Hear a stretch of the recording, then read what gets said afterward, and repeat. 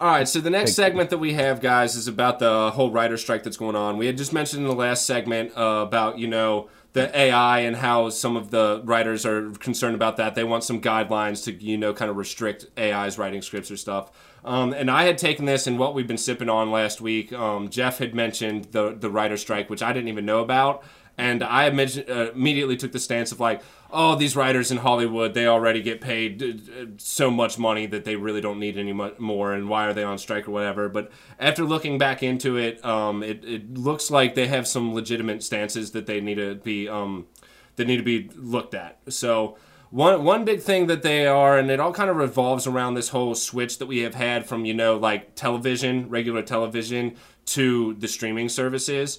And the big thing is, like, these streaming services, they don't have the, 24-episode seasons or whatever where people need to be kept on or whatever. They have, 10 episodes, and, after the writing, they kind of just take the script and run with it. Because a lot of people don't understand that the writing, it isn't done once the series starts. They keep writing through the series as it's been airing. So people need to be able to, they need to be guaranteed work because they have these small writing rooms or whatever where that's really small groups, smaller than usual, and those are the people that are writing for some of these streaming services.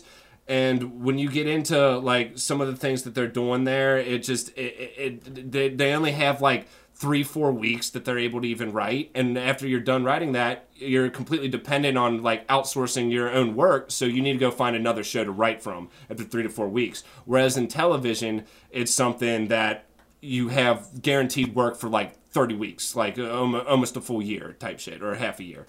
So I sent you guys some stuff. I know you guys looked into it a little bit. How do you guys kind of feel about the writer's strike right now?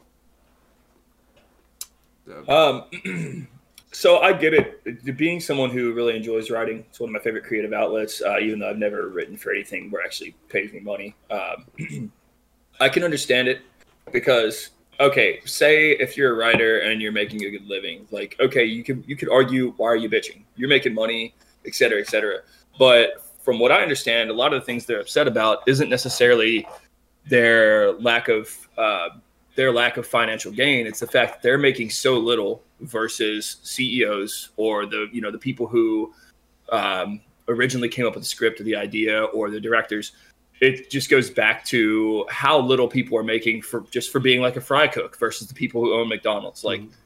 There should be more or better pay so people can live well. It just benefits everyone if we have more equality in what you make. You have people who are more likely to spend money, which helps the economy. You have more people who they have a higher standard of life. They can afford medical insurance. All these things go into it. So to me, yeah, it could be argued that they're being petty, et cetera, et cetera. But just from, again, the stance where they just want more equal pay for the thing that they're putting in, especially if you're writing the show, if you're writing each episode, it's a pretty important fucking job. Yeah. Yeah, no, so I mean, that's kind of how I feel about it. It's the most, well, it depends because editing is kind of what they unanimously consider the most important job, even though I would say that acting is kind of the thing that drives the show the most. That's what brings people back.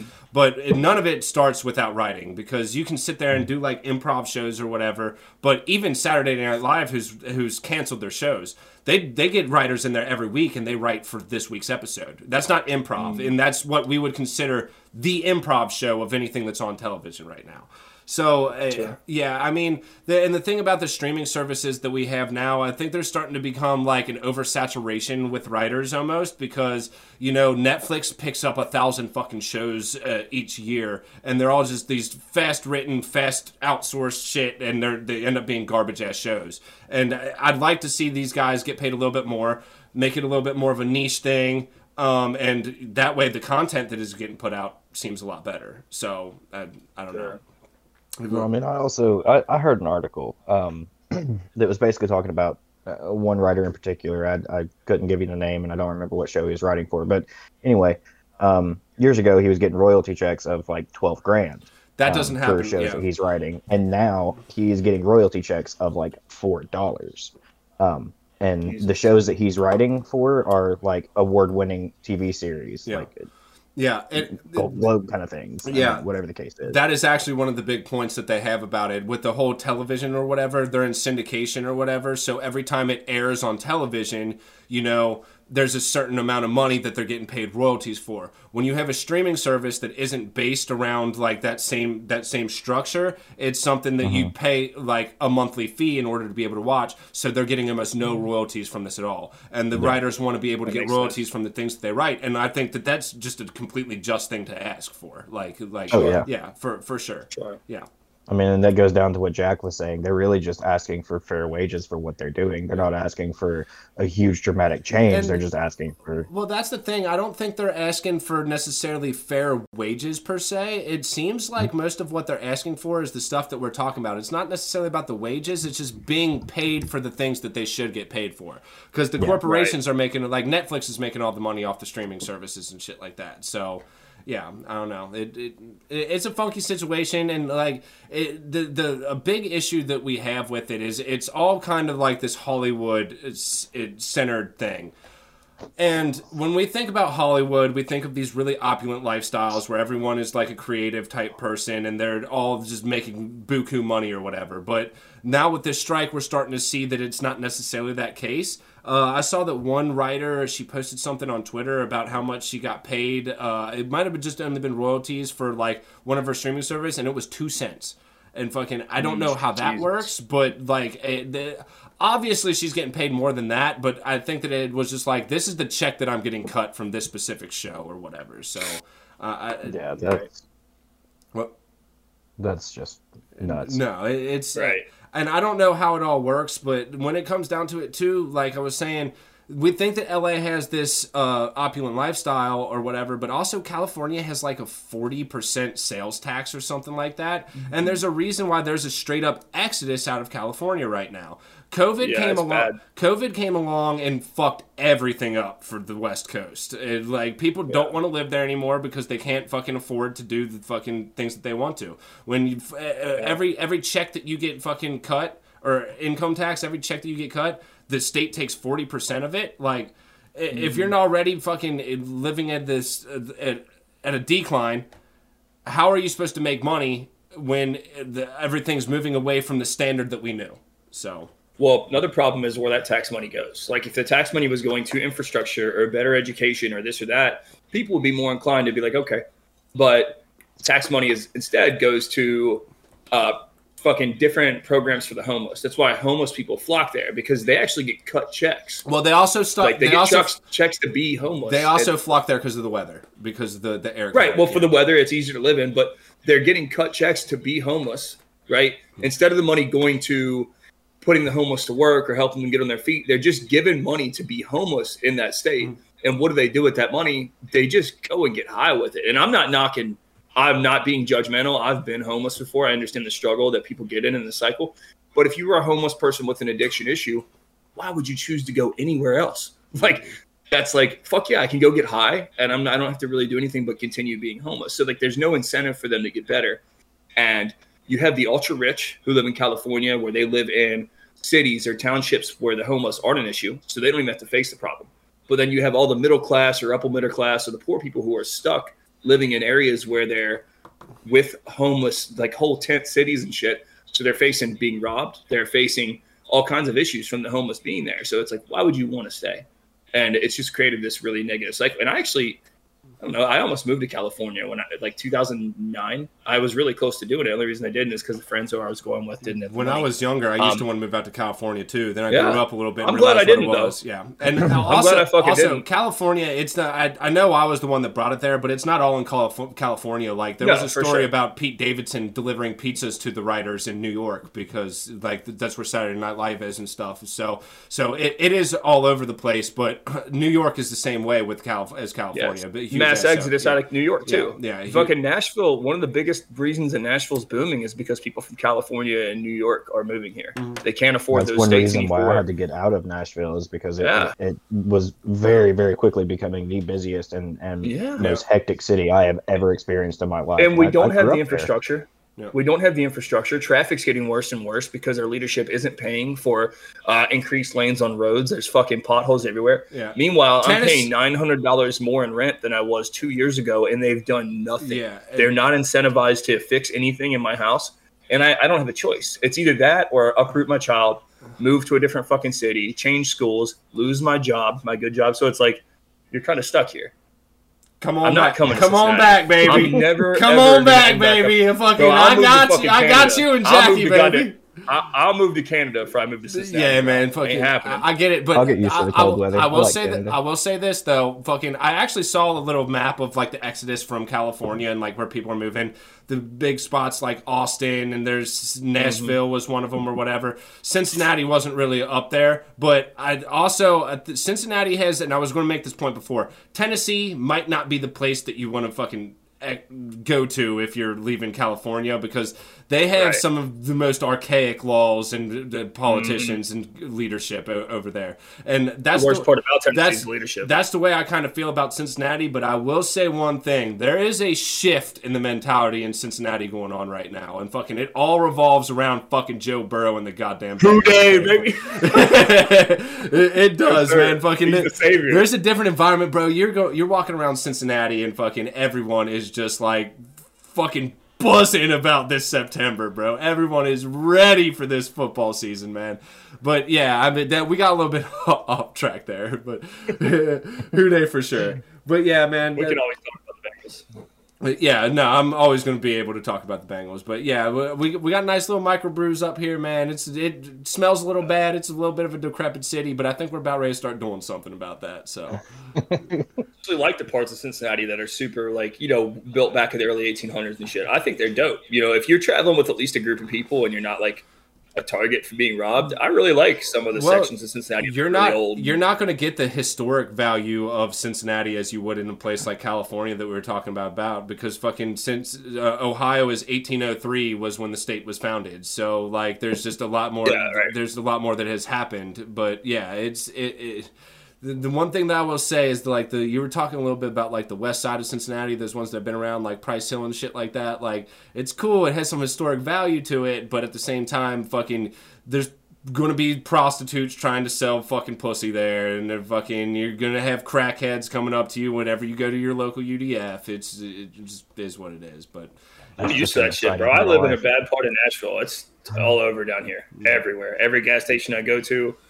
That's why I turn down my goddamn music and try to act like, which I don't have money, but it looks like I do. I drive a nice car, so I try to act broke as shit anywhere I go. Right. Don't try to come get any money from me. I like helping out, people when I can, but bro, I'm in no position to be giving money away. Yeah. Hell no. But let's buy you a beer. There's also a line you got to draw. So. Yeah, for sure. Let's circle back a little bit to the whole the whole writers strike that we got going on. So do you guys have any comments that you'd like to say about it? I mean, I switched up my stance. I think that we do need to definitely do things. I mean, we can get into the AI thing a little bit because we were talking about before. AI is creating in its infancy just this a whole lot of questions, a whole lot of question marks about what's going to happen. And the thing about it is people aren't understanding that like it's gotten to a point. As of 2 years ago, you would have like the memes that are like, I asked an AI to write this eulogy for my grandma or whatever, and it's just the most asinine statements of all time, and you're just like, what is going on? It's not like that anymore. Fucking these chat GPT and stuff like that, it's learning, and it's able to fucking create legitimate scripts now. And even if it isn't able to create like a legitimate script that you would be able to sell to people, it still is getting close enough that you can have like one editor go through it and fucking fix all the grammar or whatever the fuck you want to say and make it something that is legitimately made for television. So yeah. I think I'm good on the writers' strike, though. I agree with you. It's an issue, and if we're talking just the benefit that they have, because I mean, good writing is what TV would suck, movies would suck. Yeah, all these things. I'm a big reader. The books would suck. Like it's important to have good writers. I consider myself a decent one. I enjoy writing, but if there's no incentive monetarily, then you're pushing people away from this. And it's incredible. It's also starting to create a world where we're getting away from creativity and art. Like, is AI the death of art? Because at this point, like, Right. you know, and I've had this conversation with Sam quite a few times when he was going on his prompts, doing the prompts for I can't remember the name of it. Journey. Midjourney, doing like the AI artwork or whatever, and I'm like, it's cool. Like, you can use it as like something to focus on, something to give you an idea of what to do. But when it comes down to it, you're not doing anything. You're just typing some words in, and it's creating an image for you. And like when we're talking about scripts that people we need, like, what's the point? Why do we even have these creative jobs if people aren't able to put their soul onto a piece of paper? Like, why would we have why a have machine creative do jobs it? if you're if you're restricting their creativity? Yeah. Yeah. And it is crazy because being a part of the underground art scene in Nashville, and I know a lot of amazing artists, but most of them can't make a living doing it because there's just not enough work. No. You know, it doesn't make them less talented; it makes them less connected. Which Well, is the same thing with writing. It's not that there's not enough work either. It's also overly saturated. Everybody wants to be a fucking famous artist. Right. Everybody wants to be a fucking famous musician. But You don't have to be a famous artist, though. You could, like, the bigger problem is that you've got places like Walmart or these big corporations that sell this cookie cutter art where it looks the same no matter where you go. You've got hundreds of thousands of hotels that all hang the same copied stupid shit on their hotel walls, instead of buying from local artists who are far more talented. The detail work is incredible, and it's going to cost you the same. People don't necessarily want to be famous artists. They want to be paid $20-$30 for something they spent an hour they on. want to be able to Unreasonable. be able to make a living off of it. Yeah. Literally just to make a living, you know. And then you also have like the piece that I have hanging downstairs that I commissioned from my buddy who's an incredible artist. Like, I will easily pay $500, $1,000 for an incredible, intricate piece of art that is original to me and my ideas, that he took it and ran with it. I'll pay for that any day of the week, knowing that there will never be a copy sold of it. Yep. It is one of a kind.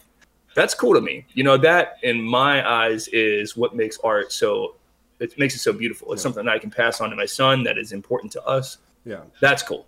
Rather than buying something, and nothing against people who sell copies of their artwork, because why wouldn't you? It's monetarily, you know, but you have to have that understanding that if you're buying it, it's like, well, maybe 100 other people have this, you know, and that's still cool. Whatever, no judgment, but that's how I feel about it. Yeah, I mean, but art also does a good job of, like, Sam will create a piece or whatever, and, like, you have your commissions or whatever, but he'll also create a piece, and he might sell the original piece to someone, but he also has the prints that he can sell to multiple other people to help make that type of money. But I guess the point that we're trying to make here with the whole AI part of the writer's strike is preserve the integrity of creative minds. That's something that I know all three of us can get behind. It's something that needs to be maintained. We don't need these fucking robots creating art. It hasn't worked in the past, and I don't think it's going to work in the future. So yeah. Any closing comments, y'all? I guess before we move on, just touching on that, one of the biggest issues standing between someone using their creative or their creativity to make money is the fact that almost every creative job, be it writing, especially making art or painting or recording music, there is such a financial investment on the front end to get set up to where you are able to create in a sustainable way. I think that inhibits a lot of people because, I mean, let's just face it, most of us, especially young people who are inspired and want to get into these fields, they simply don't have the money to get set up. That's one of the reasons that I think, you know, it's so cool to see what you've done, because you made investments on the front end who have enabled you to have this this whole system set up. Whereas 3 years ago, when you started your House Our Rules or around that time, you were putting out an episode maybe once a month or something. Yeah. And now it's like almost 3 a week, you know, and you're set up to do this now. You have a system, you've got people who work with you. It goes to show you how, if you push through the front end, how it can benefit you in the later end. The big thing isn't necessarily the creative, because there's plenty of talented people out there. It's the ability to fucking maintain, keep going at it, and building on what you already have. Because and not just that, but marketing yourself and marketing your brand. because some people can be as talented as they want to, but if you don't have the know-how to like get people to sit down and actually talk about the shit, using me as an example, man, I still struggle to this day. Luckily, I have made fucking friends throughout my years. I have a setup that I've made throughout my years or whatever that I can. This week, I was trying to plan something, an in-person podcast that we were going to do, and I couldn't get people to get there in time in order to put the episode out. So I diverted to you two, and now we're doing the podcast too. But you got to stick with it. You got to know how to do it. You got to know what to do, man. So, yeah.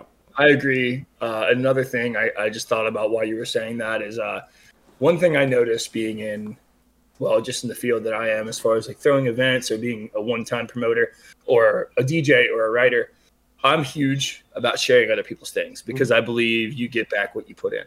But God, it is really highly depressing to see so many young artists, especially who are, I don't want to call them petty because I don't want to be that judgmental because I've been there. You see so many people, I guess, who are, they don't want to share other people's shit. And I don't get that mentality. But yet when they make something, it's like, everyone share my shit. It's like, no. Do you not understand how much it benefits you just to step aside, set your pride aside, and help other people? It benefits everybody. Get their share. It benefits everyone. It benefits like, that's everyone. How you get.